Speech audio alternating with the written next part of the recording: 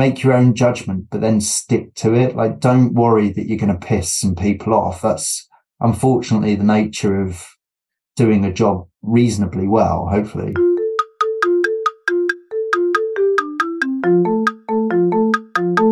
Hi, before we get to this week's podcast, I'd like to tell you that Automated Creative are releasing a book called How to Make It in Marketing, Volume 1. It is a collection of the best marketing career advice we've had from over 200 episodes of the Shiny New Object podcast. You'll hear from some of the biggest, brightest and best names in the industry telling you how to grow your career. You can reserve yourself a copy at this URL. So get your pens out. It's bit.ly, so bit.ly/make it in marketing. So that's bit.ly, bit.ly/make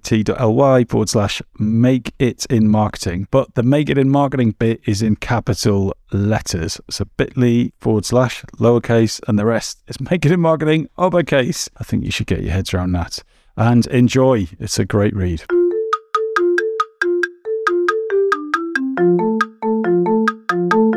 Hello and welcome to the Shiny New Object podcast. My name is Tom Ollerton. I'm the founder of Automated Creative, and this is a weekly podcast about the future of the marketing and advertising industries. I get to speak to someone usually fairly senior, fairly interesting, and this week is no different. I'm on a call with Simon Peel, who is the VP Global Media at Haleon. So a wonderful guest to have on the show. Simon, for anyone who doesn't know who you are and what you do, could you give us a bit of background? Yeah, sure. Well, firstly, thanks for inviting me on, Tom. I appreciate it. Very nice to chat.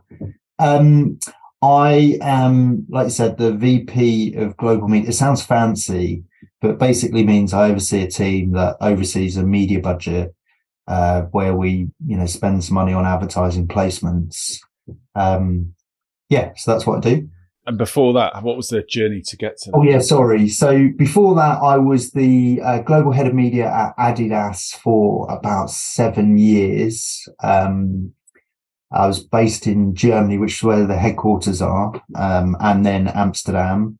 And then prior to that, I was the European or EMEA head of media at 20th Century Fox. So that was before they got bought out by Disney, working on theatrical releases, which again is a fancy way of saying cinema.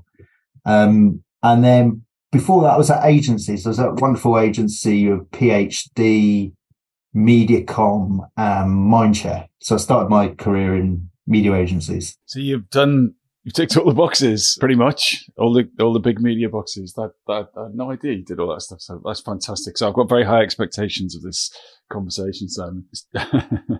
So first up, what is the marketing book that you refer to most often? Yeah, good question. So there's a couple, and I know I'm probably not allowed to say that, but the obvious ones that I guess everyone refers to, like How Brands Grow by Byron Sharp, The Long and Short of It by Binet and Field, and there's a number of others. By the way, I love Binet and Field, and my favourite one is actually Media in Focus, for, I guess, if you're the head of media, for obvious reasons. But the one that I tell people about the most is one which isn't necessarily about marketing, but it's about strategy. It's called Good Strategy, Bad Strategy. And it's by a guy called Richard Ramelt, whose name I hope I'm pronouncing correctly.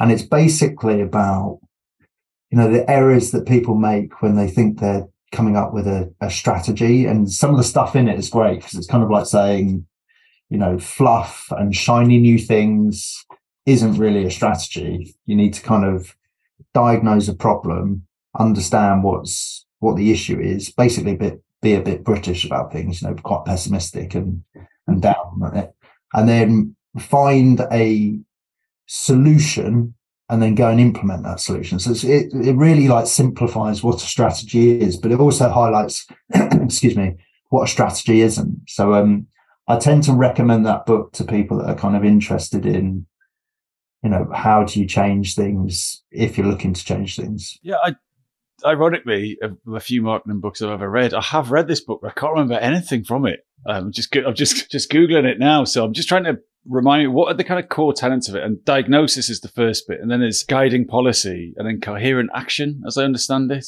Yeah, basically. So it is three things, right? So it's diagnose, come up with a direction, so diagnose, direction, and then implement. If you're looking to really simplify it, and the emphasis is on the diagnosis, like what is going wrong, what is the problem, what is shit that you want to change. And again, being British and being pessimistic or positive in outlook, negative in thought, it's like the perfect approach, because you're like, oh, here's the problem. Now I need to figure out what I need to do to change it. You get rid of all of the things that aren't necessary, like all the crap that kind of infiltrates your direction, and then you focus on this one thing, and then you go out and implement it, and then it'll work for like 2 or 3 years, hopefully, if you're lucky. And then you're going to have to change it again because a new set of problems have occurred from going in this certain direction. And therefore you need to adapt, like diagnose the problem again, adapt, come up with a new direction, and off you go again. So, yeah, that's the general synopsis. I hope I've got that right. Otherwise I look like a right muppet.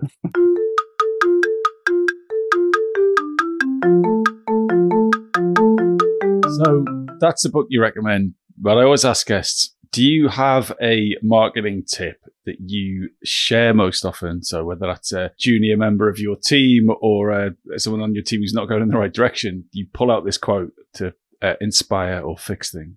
I don't think it's a quote.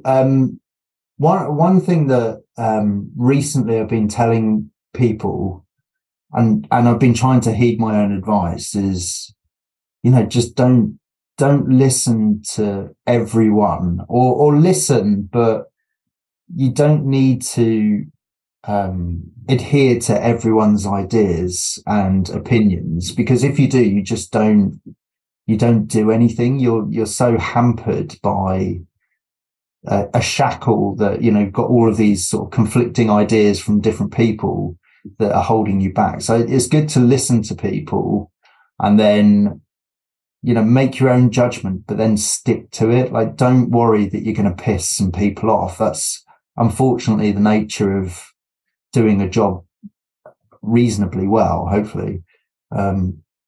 So yeah, that would be the main thing, and also like try and keep things really simple. I think one of the best things actually in advertising, which kind of recurs when you read some stuff around it, is that there is this kind of tendency to overcomplicate things. I think there's actually something called the complexity bias, which is like human nature has this sort of need to complicate things to make us seem more intelligent than we are. And actually, certainly in advertising, the idea is to make something that is quite complex. You've got a problem or a business problem, and you need to make it as simple as possible so that people understand why they should buy a product. And I think that's always a good one. It's like, don't talk in corporate jargon, just try and simplify things and behave like a human being rather than some mumbo jumbo from corporate communications or whatever it might be. Yeah, I totally agree. And having worked at agencies for many years, it's just those decks that seem to have like a small novel on every page, and what we always try and do at Automated Creative is just take stuff out. Just if you can remove a word and it still makes sense, remove it and pull everything back to the core. And that's simple comes from drilling down from complicated, I think. But sometimes people don't keep going. They just go to complicated and stay there. Well, and that's it. I mean, particularly in corporate environments, like there's also this sort of desperate need to talk in acronyms, and like it's really interesting because it's so exclusive. If you don't understand the acronym, then you have to ask, and then you're going to feel like a clown in front of your peers. So it's almost like, if you know the acronym, you're really clever. And if you don't, it hampers your ability to be on par with people. So I think all of that sort of jargon and stuff, you just talk like a normal person, how you would talk to your family. I think you're going to succeed in terms of influencing people a lot more. And I definitely think that's true in advertising, like trying to have a really complicated message about why your product's so great. It's like, people don't give a shit, they're so busy. and they've got so many adverts hitting them every day, and brands trying to engage with them. Like they just don't. People don't care. Like I'm much more interested in my son playing a video game and whether I can play with him than if someone's trying to sell me something that it's got this unique selling proposition. Like if you just keep it simple, I think people are more likely to pay attention. Do you know what my favorite advertising acronym is? It's Go on. TLA. What's that? A 3-letter acronym. That's good. I'm going to start using that. Yeah. Thanks James Mitchell for that one.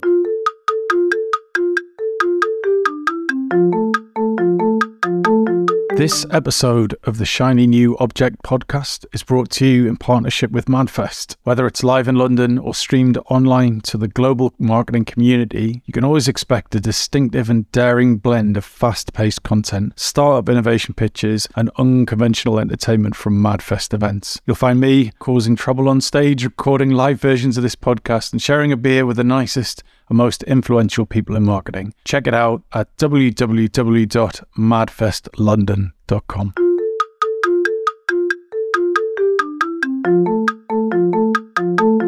We're going to move to talking about your shiny new object, which is an interesting one. Your shiny new object is traditional media thinking, which from the outset doesn't sound like a shiny new thing at all, but I think that's your point. So can you help me understand why traditional media thinking is your shiny new object and why you think it represents the future of what this industry should be doing? Yeah, I've kind of thought this for a while. So I'm one of those Muppets that have got, really deeply involved in certain areas like digital and when I was at Adidas, we looked at like programmatic advertising as a competitive advantage. This is like in 2014, so it was a while ago.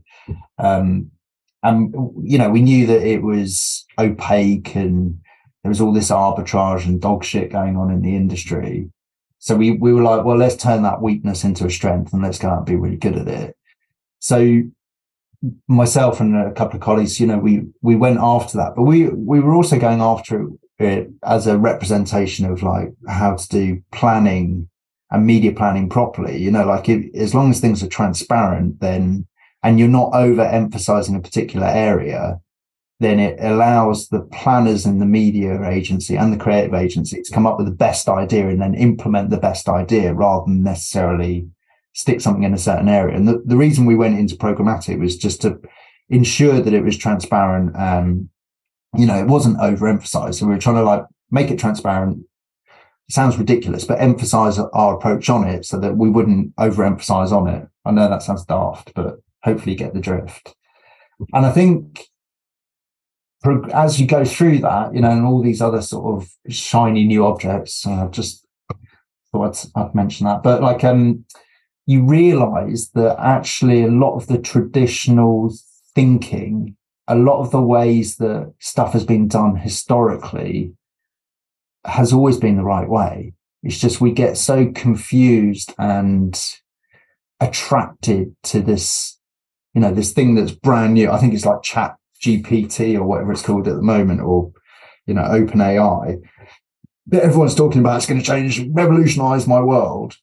Maybe it will. But it's still, you need to base it on thinking that derives from like 100, 50, 30 years ago, 10 years ago, and like have the elements that are really important in place first before you stick these sort of fancy new objects on top of it.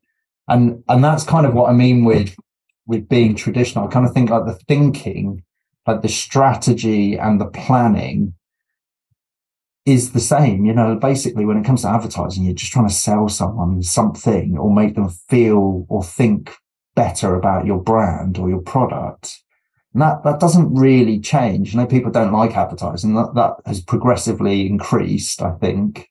And I think that's because we get so bogged down with all of these sort of shiny new objects, but like just bombarding people with ads that are shit, when we need to go back and just simplify the message, make it brilliant, make the brands famous, and all of the other stuff will fall in place. And it's good to use some of the other stuff, all of the new technologies and opportunities, but they should complement the strategy. And that's kind of my point with this.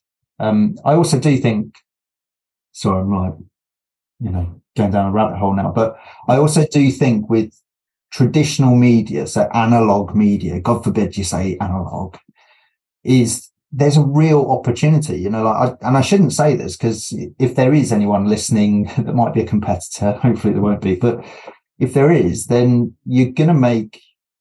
there's a competitive advantage in using analog media because the reach is still relatively good. Obviously it's on the decline, but the costs are down massively. So your cost per reach is going to be much better on that than on YouTube, as an example, or on the latest streaming channel. So there's not only should you be using it because it complements the creative strategy that you've got, this sort of traditional media approach, but there's also a competitive advantage to it. So for me, it feels like, it feels like a huge opportunity that people are neglecting. So that's my shiny new object is, fuck it, I'm going to say analog media. Let's do that. So my issue with this is that I agree, and that if you have a great placement somewhere, loads of people are going to see it, and the medium being the message to a degree. My issue with it is that if you're going for a solo message or a solo visual, fundamentally, most brands are going to guess what that should be, right? So like out of home, right? I think we talked about this called a big, 24 sheet, whatever you call them in Shoreditch. Someone's going to scratch their chin and go, this is the right image. This is the right bit of copy. They don't know that. It's a guess. Whereas in a digital optimized world, certainly where we operate, not wanting to talk about AC too much, is you come up with a hypothesis about the audience. Oh, maybe it's this message, maybe it's that message, maybe it's this visual theme, maybe it's this like territory, and you test all of those things, and based on the data that you get back, you can be confident about what you should do next. And what we do is feed that data into things like digital out of home and TV and all that kind of stuff. So my anxiety about going that shiny new object is it's still fundamentally based on creative guesswork. So keen to know. I get that, and it's a fair argument. So what I would say, and it's an easy argument, so I hope you forgive me, Tom, for taking the easy route out of this, is you should do both, right? You should do that big 48 or 96 sheet in Shoreditch, and you should do creative testing and digital and making sure that it's adapted to the right audience at the right time. Like, you need to do both, and it needs to be based on a communication strategy or a creative strategy that is, has got a direction and a point that helps get the message across. So I know it's an easy answer. I just don't think they're opposing. I think you need to do both. And the reason why I'm saying like traditional media thinking, and that maybe that was a bit contentious or a bit dickish of me to say analog media. But what I really mean is, we neglect things that have come before us and we dismiss them because they're perceived to be traditional and we need to be new. And it's like with everything, I think, with science, with art, with literature, even with silly things like media planning, although I don't mean that rudely to anyone that does media planning. It is about learning from people that have come before you and then applying new knowledge as well. So I genuinely think it's about doing both and doing both really well. And, it's contentious and it's potentially a bit rude of me to say, all this digital faff is nonsense, because I don't mean that either. I'm just being a dick. But what I mean is, let's do both really well, but let's focus on getting the strategy and the communications piece right first, so that you can create this fame for the brand, and that so people do pay attention, or when they are in the mindset to buy a product that happens to be in your category, that your brand comes first to mind, and hopefully you've got a higher propensity that the audience or the people will go out and buy it. So that's what I really meant.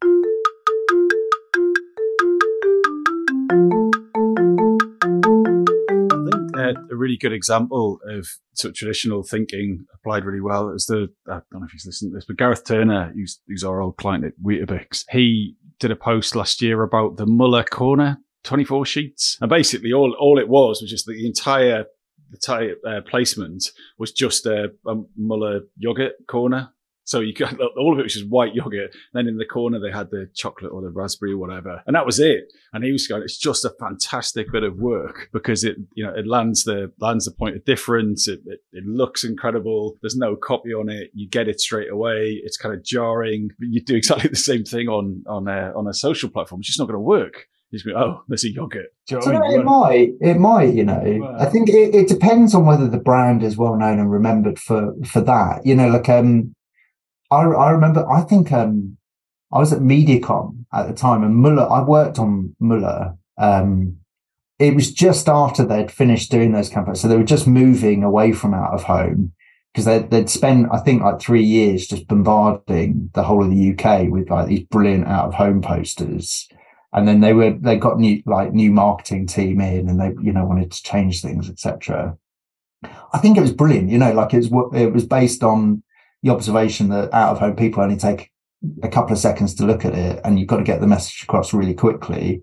And it was like a perfect representation of what the brand had been talking about for the last couple of years with their TV ads, which was like, with the Nina Simone soundtrack. And I think it's like I do think it could work in social if the brand still retains that high top of mind awareness, and people understand that the product is about this, lovely yogurt on one side and then this luxurious corner that you can put into it. I think it could work. So my theory for why the shiny new object syndrome gets the industry caught up is the fact that the industry needs to keep on selling itself to itself. So, you talk about how brands grow and Binet and Field, and that's pretty solid science, right? That's marketing science. Oh, here's the quote I heard the other day. Like, all advertising is to make you feel a preference to a certain brand at the point of purchase. Like, that's the output of marketing and advertising. So that when you decide to make a purchase, that you feel more favorable about Adidas over Nike or Muller over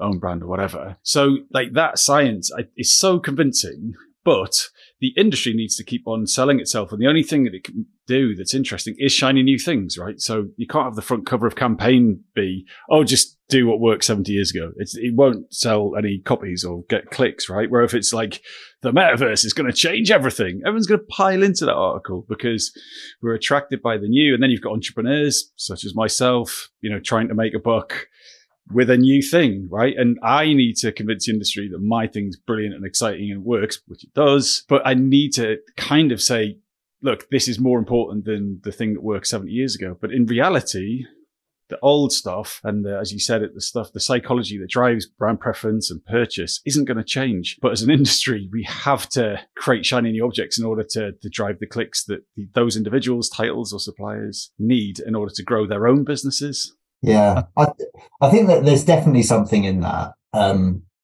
There's this thing that I think is forgotten, right? Which a few years ago, I guess this must have been about 2019, maybe 2018. Binet and Field did a presentation at the IPA where they're just publishing their book Effectiveness in Context, which was the fourth one I think they did together. And I couldn't go because I was sick, but a couple of the guys from my team, at the time I was at Adidas again, and a couple of the guys from my team went, and they told me one of the things that Peter Field said, which I love, and I don't know if it's true because I wasn't there, but basically was when branding is so they were talking about the long and short of it, and they were saying, because there's that sort of generalized rule, which is an aggregated rule of 60-40. It obviously differs by category, country, time of year, all of that sort of stuff. But one of the things that Peter Field said was or it might have been Les, I don't know, when branding is easy, do activation. And when activation is easy, do branding. And I thought it was really compelling because it's basically, to your point, like if everyone did 60-40 or everyone did saliency from how brands grow, like always on top of mind awareness, then we'd be in the same boat, right? Like everyone would be doing the same thing. So how do you stand out? how do you do something different? How do you create that fame? Because it becomes homogenous. And I think with what Peter or Les, I think it was Peter that was talking about it, said is basically, the competitive advantage then is to do the opposite of what people do. And then it got me thinking, because that's basically something that I don't think it was John Hegarty that came up with the copy line. I think it was a lady in his team. But when others zag, and it's the same thing. It's like when others are all doing this thing, go off and do the other thing that gives you a competitive advantage. And I think it's true with what you do, and what your company does. It's, you're not necessarily dismissing the traditional thinking of advertising or of marketing. What you're saying is, here is a competitive advantage to add on to that. If everyone else is going in this direction, come off and do this, and it will help your business grow. So again, I understand where you're coming from. Like, you have to kind of sell yourself to the industry, and you have to like make yourself attractive, and why, agencies or advertisers need to buy you. But it comes back to that simple premise of, like, when others are doing this thing, go off and do that, because that's an opportunity for you. I think that is a lovely sentence with which to finish the podcast. Although we could do a 7-hour version, I think, but unfortunately we've got jobs to do. Simon, thank you so much. If someone wants to get in touch with you about this or anything else, where should they get in touch with you, and how would you like them to reach out to you? What makes a good outreach message to you? Well, they could write me a letter, seeing as I like traditional, or a postcard. But no, probably the best thing's LinkedIn. And what makes a good message to you on LinkedIn? Oh, well, they want to blow smoke up my bum. That's always nice. But anything, like, if they just say hello, and if they want to chat about something, that's fine. That's brilliant. Excellent. Well, look, thanks so much for your time. No worries, mate. Thank you very much again, Tom. I appreciate it.